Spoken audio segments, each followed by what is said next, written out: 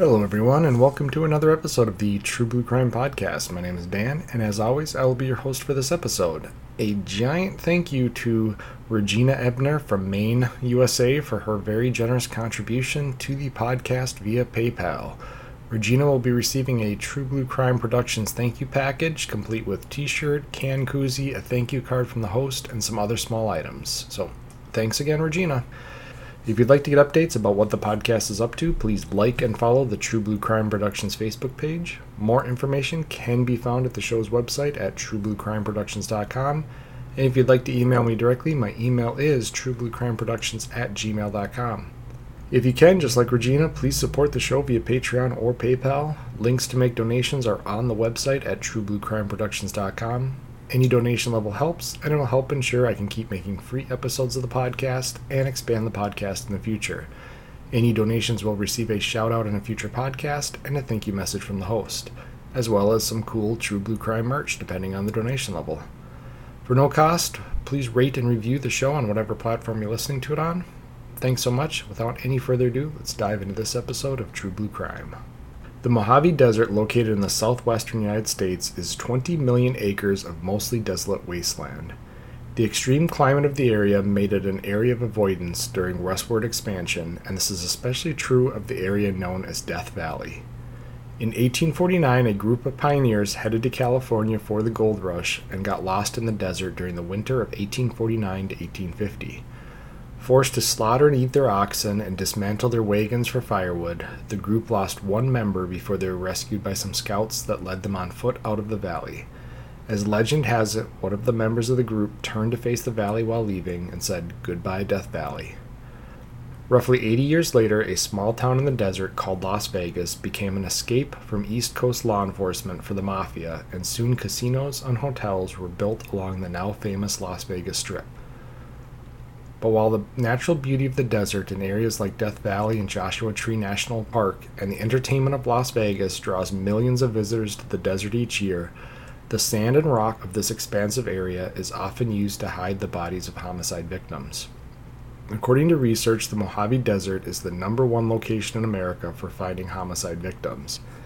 As of 2016, roughly 150 bodies have been discovered in the stretch between Victorville, California, and Las Vegas, Nevada. In 2013, 4 of those bodies belonged to the missing McStay family from Fallbrook, California. The family was reported missing in 2010, and for 3 long years, their story was filled with rumor and speculation, but with the discovery of their bodies in the hot desert sand, the investigation would reveal their horrifying ordeal, and the hunt for justice would bring some closure to this terrible tale.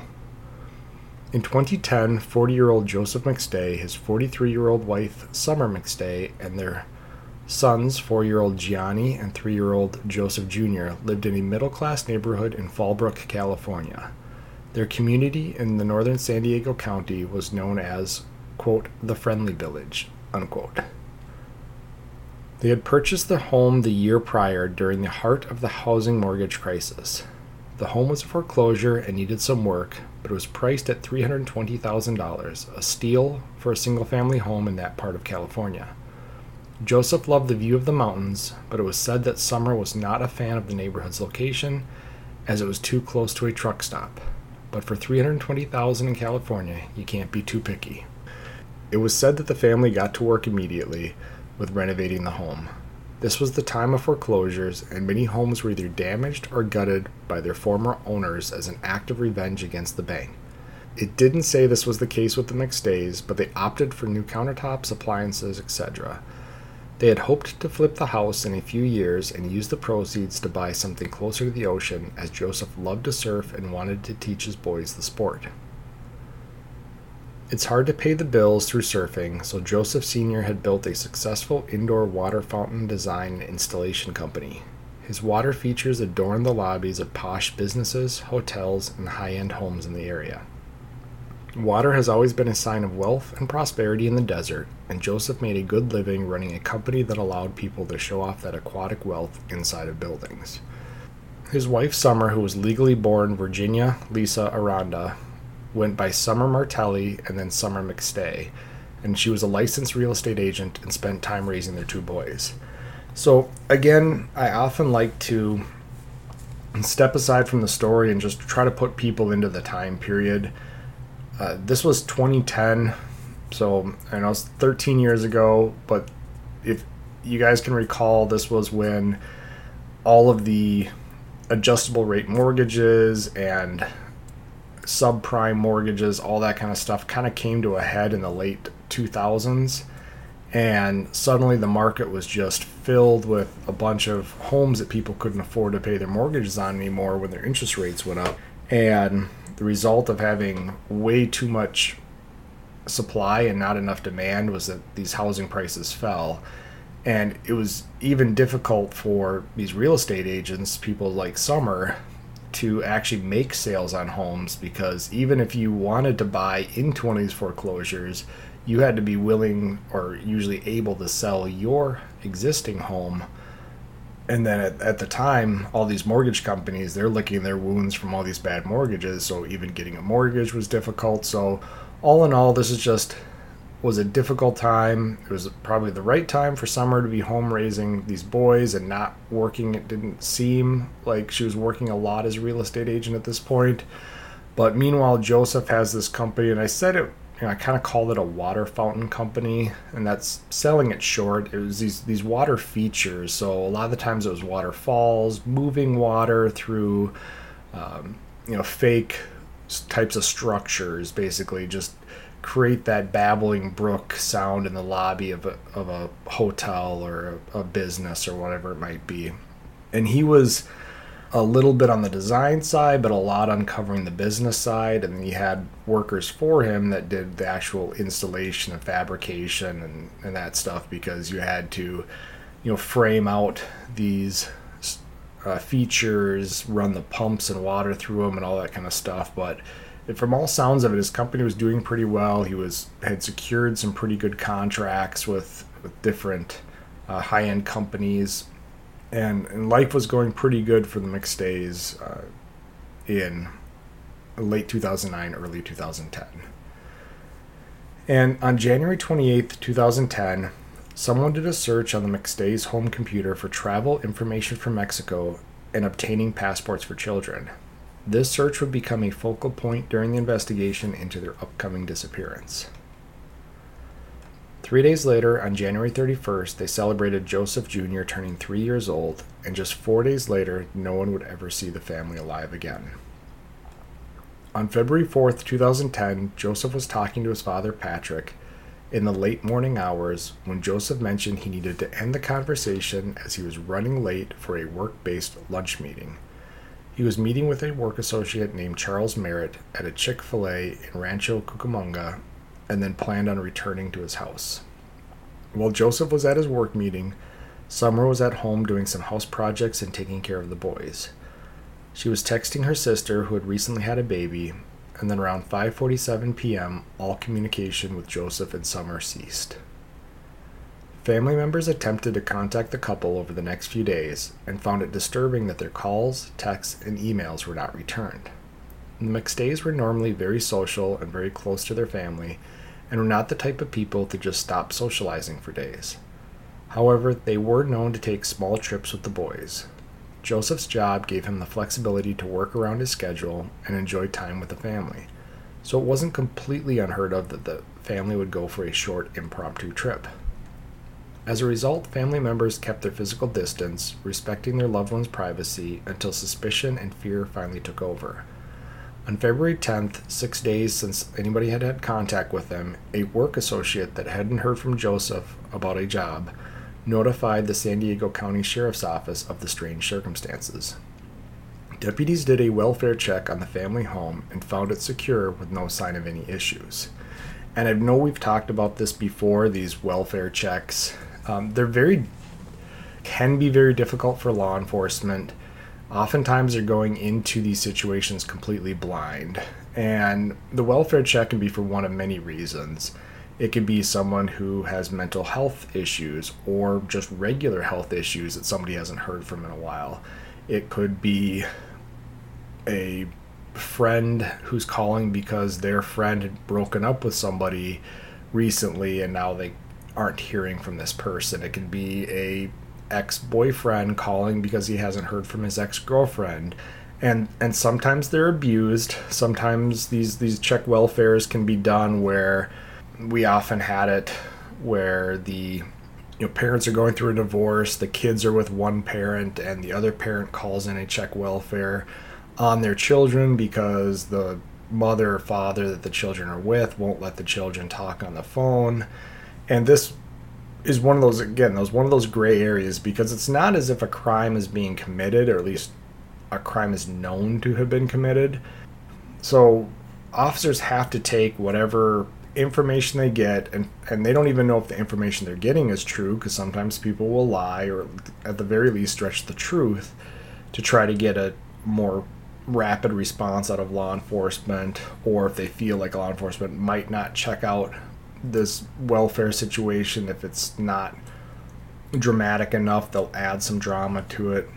So a lot of the times law enforcement is going into this welfare check completely blind, and again, it can be for one of 50 different reasons why this check welfare is going on. Now in this case, it's one of those lack of contact check welfares, and in most cases law enforcement is going to do this. Now it's not going to be a priority call by any means, because if they haven't been heard from in 6 days, what is another few hours if the call has to wait for an officer to get there. But ultimately officers will go do this welfare check.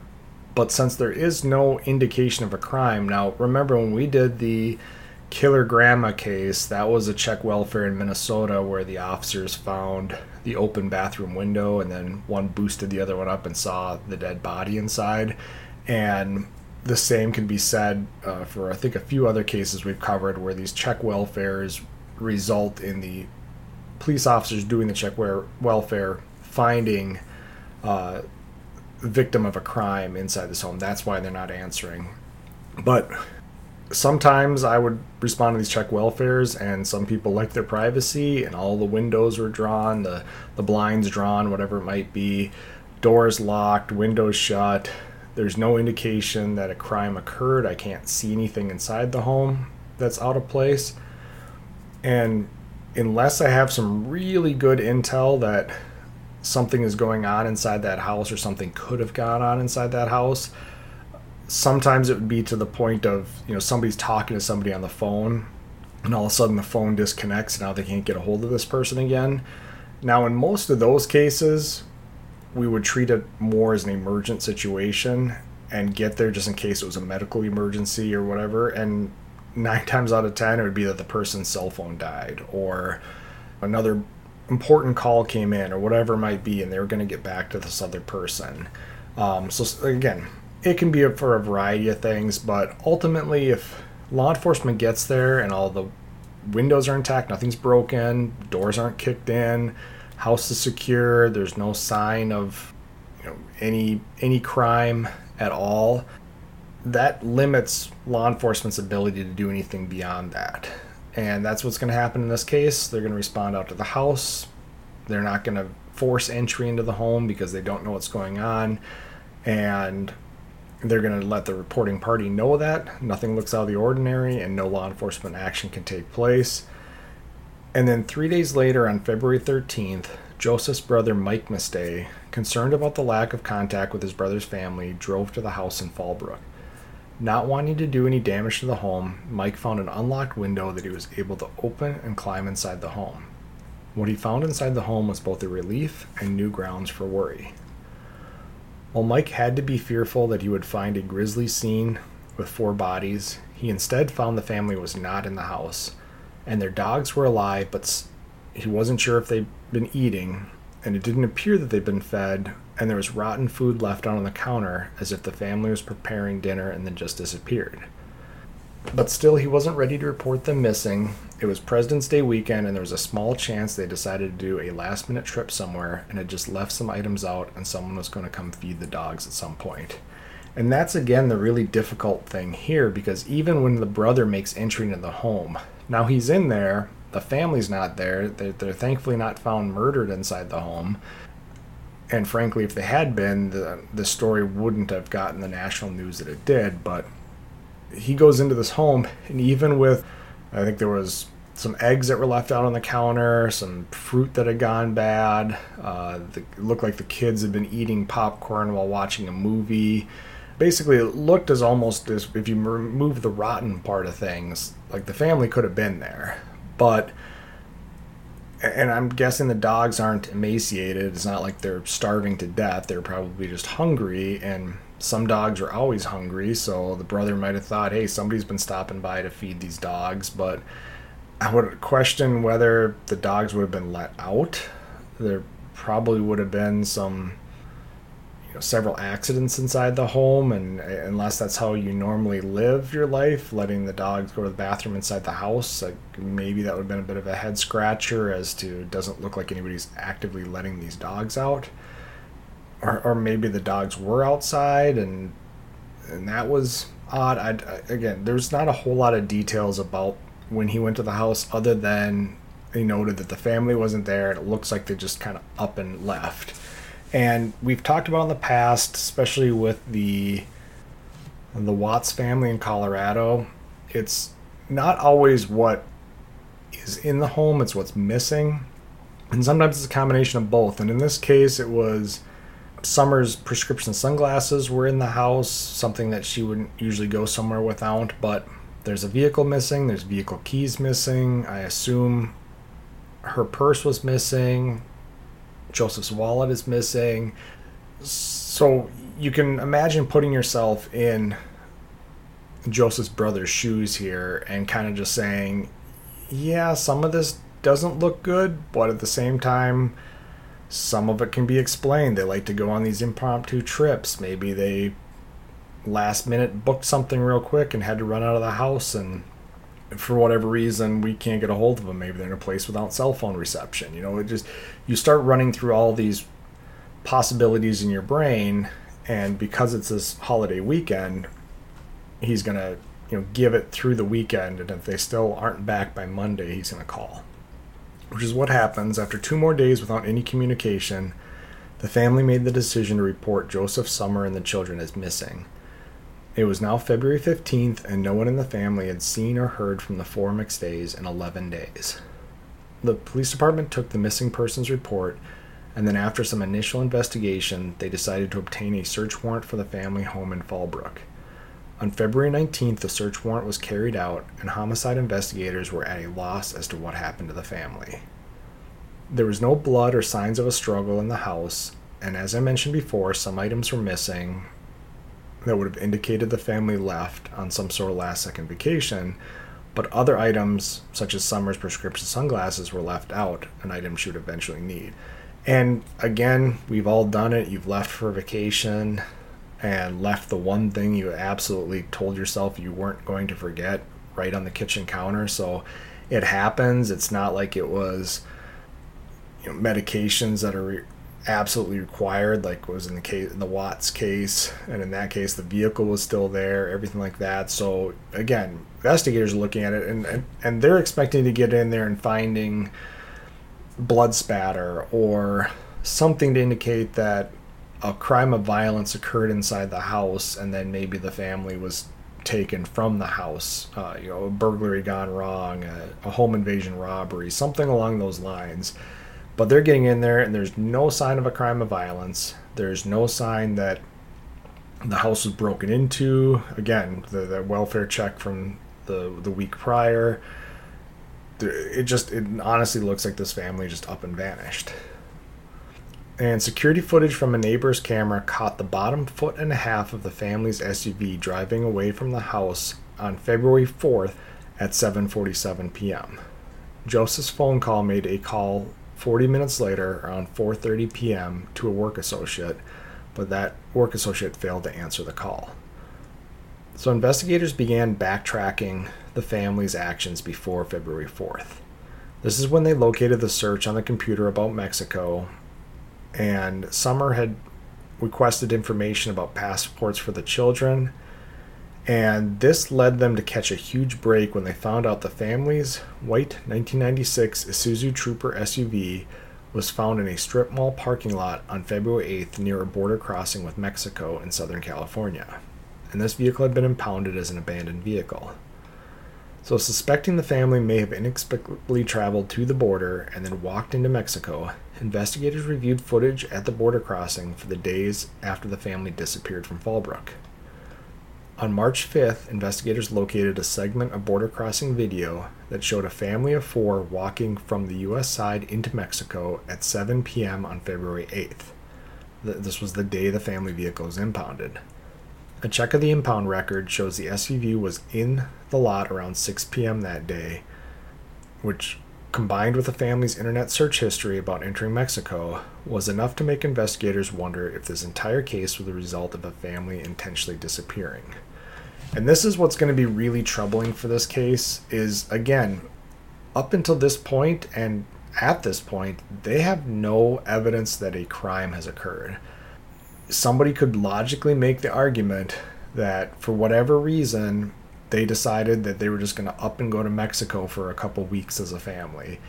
And does it make a lot of sense that they're going to leave their car behind and walk into Mexico? No. But is there anything illegal or criminal about it? No. It's just kind of a head scratcher. But at the same time, you've got search histories for and passports for the children. You've got search histories about Mexico. You've got all this stuff leading you to believe that this family had maybe prepared for a trip to Mexico, and then you're finding their vehicle, and then this video showed 2 adults and 2 children walking into the border crossing.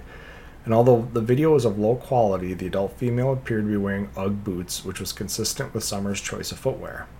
She was also wearing a white jacket, an article of clothing owned by Summer. But again, the video was grainy, and while some family members believed the family could be the McStays, others disputed the likeness and said the adults weren't walking like Joseph and Summer walked. And that's the thing, this is 2010. This is border video.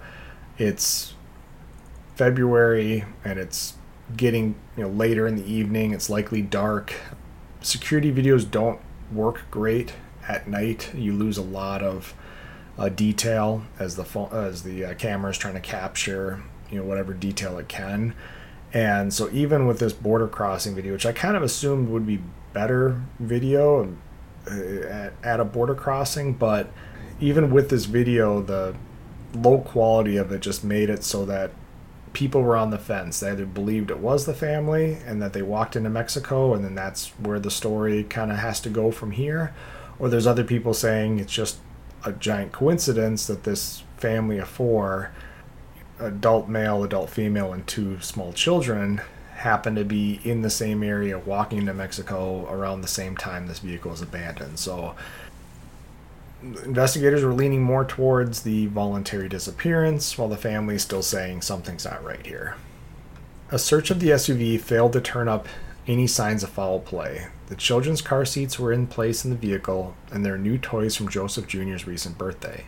But slightly troubling was some asthma medication that was left in the vehicle on the floor. And again, this we come back to. If somebody wants to voluntarily disappear, again, nothing illegal about it, but most people, especially parents of 2 small children, this guy's a business owner, she was a licensed real estate agent, they're intelligent people that have made good decisions in their life. So to decide to just abandon your life, abandon your vehicle, and walk into Mexico is one thing, but to do it with something like an asthma medication left behind, just again, it's just another one of those things that I think tips the scale onto something's not right here. And during further searches of the family's internet history, it was discovered that in December of 2009, Summer had been searching for Spanish language software. So now, investigators believe with all outward appearances that it looked like the family had been planning to leave their life in California behind to start a new one in Mexico. But family members refused to believe that Joseph and Summer would abandon their home and their dogs and leave without telling anyone. And investigators also had to consider that Joseph had a teenage son from a previous marriage that lived with his mother in San Diego. And if the McStays had abandoned their old life, they would have had to be okay with Joseph abandoning his oldest son. And if they had abandoned their old life, which included their house, 2 other vehicles, their dogs, $100,000 in the bank, why did they wait 4 days before they went into Mexico? Yet it appeared they left the house in an immediate hurry. So you're going to have, again, every time you start to think you kind of maybe understand that they maybe did leave on their own, you're finding all these things about what they left behind that indicates this isn't something that somebody would normally do. Now, it doesn't mean that's not something that nobody would do, and that has to be taken into account as well, but it's just not common sense. And again, we talked about them purchasing this house, and they had plans to flip the house, and they'd been working on this house, to get it ready to sell in a few years, to make enough money to move back down to the beach so that Joseph could be closer to surfing and teach his boys to surf. So they have all these plans, these grandiose plans that revolve around this house in California, and the family's all close by and all this kind of stuff. So it doesn't make a lot of sense for them to just up and leave all this stuff and walk away from it. And again, if that vehicle showed up on the evening of February 4th, and you could time out the time it took to drive from their house in Fallbrook to this border crossing, and the time the vehicle's impounded roughly matches up to how long it would take them to drive there, then I guess you could start to wonder what would have prompted such a immediate exit from the country from this family. But it would make more sense, drop everything all at once in the house, run out the door, basically hop in your vehicle, drive to the border, leave the vehicle there, and walk in. Again, that would make more sense. I don't understand what they'd be fleeing, but that would be sound more like they're fleeing their old life. Waiting 4 days to cross into the border, but then leaving stuff behind in the house, leaving stuff behind in the vehicle, but you have 4 days. It just, again, that doesn't make sense. So the FBI got involved in the case on March 30th. Investigators were already working with Mexican authorities, but the addition of the FBI would help strengthen the cooperation between the two countries. What followed was months of leads, reported sightings, but no solid proof the family was seen anywhere, and they were not located by authorities in either country. And internet sleuths started breaking down all the different angles. And this is where fans of true crime, I totally get it. A lot of people hop onto places like Reddit or different websites that are dedicated to things like true crime, and they'll break down all their different theories. And sometimes it's really helpful, because sometimes some of the craziest theories turn out to be the ones in the end that are accurate. But a lot of the times it's just rumor and speculation and all that kind of stuff. But, everybody wants to try to help how they want to help, and it really doesn't hurt anybody if you're just putting out your opinion out there. But this is what kind of happened, and it was reported that Joseph Sr. had dizzy spells. So people immediately went to speculate everything from he had some form of a mental breakdown to seeking alternative medicine options that were available in Mexico but not legal in the United States. And the one thing that didn't come up, and this probably speaks volumes about what people thought of Joseph, at least it didn't come up in the investigation around the time that they went missing, is we have seen a few cases. Chris Watts is one. There's some others I might cover down the road here that are what are called family annihilators, and that's where it's usually the patriarch of the family will murder everybody else, murder his wife, murder his children, sometimes mother-in-laws, parents, whatever it might be, and just disappear and go try to start a new life. And sometimes it's because of a romantic interest, sometimes it's financially motivated, whatever it might be. And there's a couple famous cases where these guys are found like 20 years later living a completely different life, again, which we'll cover at some point. So there had to be some speculation too there. Does Joseph Sr. have a complete and utter mental breakdown? Does he annihilate his family? And then, they're only looking for families of 4 walking into Mexico. It's going to be much harder to notice a lone male walking on foot into Mexico. If he annihilated his family, parked at the strip mall, and then walked into Mexico to evade authorities, there's a good chance he's going to be very difficult to find. So these dizzy spells, this mental breakdown, that could go down that route if you decide you're going to go down into speculation land. like I said, seeking medical help. There's prescription drugs that aren't FDA approved that you can get in other countries, that or holistic approaches that are done in other countries that aren't approved in America, that people might try to seek some form of medication. So people had all these different potential thoughts as to why this could revolve around Joseph Sr. And then, as I mentioned before, I didn't find a lot of reasoning behind this, but Summer's birth name was actually Virginia. That was her first name. And she had used at least 2 aliases during her life. So some wondered if the family was part of some form of witness protection program and was being kept safe somewhere under new names and identities. And this was a rumor law enforcement quickly stated was not true, but again, people are going to look at it and say, well, of course law enforcement is saying that is because part of witness protection is that you don't divulge more information about these people you're trying to protect. So, like I said, some people thought, maybe it was Summer was part of some type of a witness protection program. That's why her name was changed several times. And then when she married into this family and had kids, something came up. They had to drop everything in the middle of the day and go back into witness protection. And that's why nobody's been able to find them or see them. So again, speculations about Joseph, speculations about Summer. And then investigators also had to consider the idea that the McStays may have crossed into Mexico for a planned short vacation and then ended up the victims of a kidnapping or a homicide in Mexico.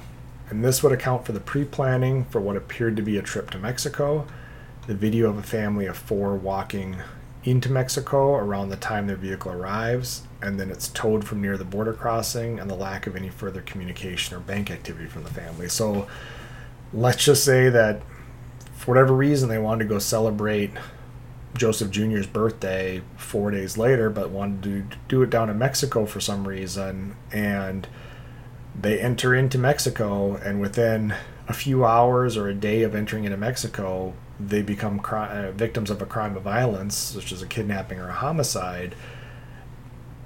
There's a good chance that they'd never be seen again if that was the case, and that would fit along with the story. So you've got all these different possibilities. Everybody's spitting out the different options, and investigators have to look into everything. They have to rule some stuff out, but there's going to be some stuff they can't rule out.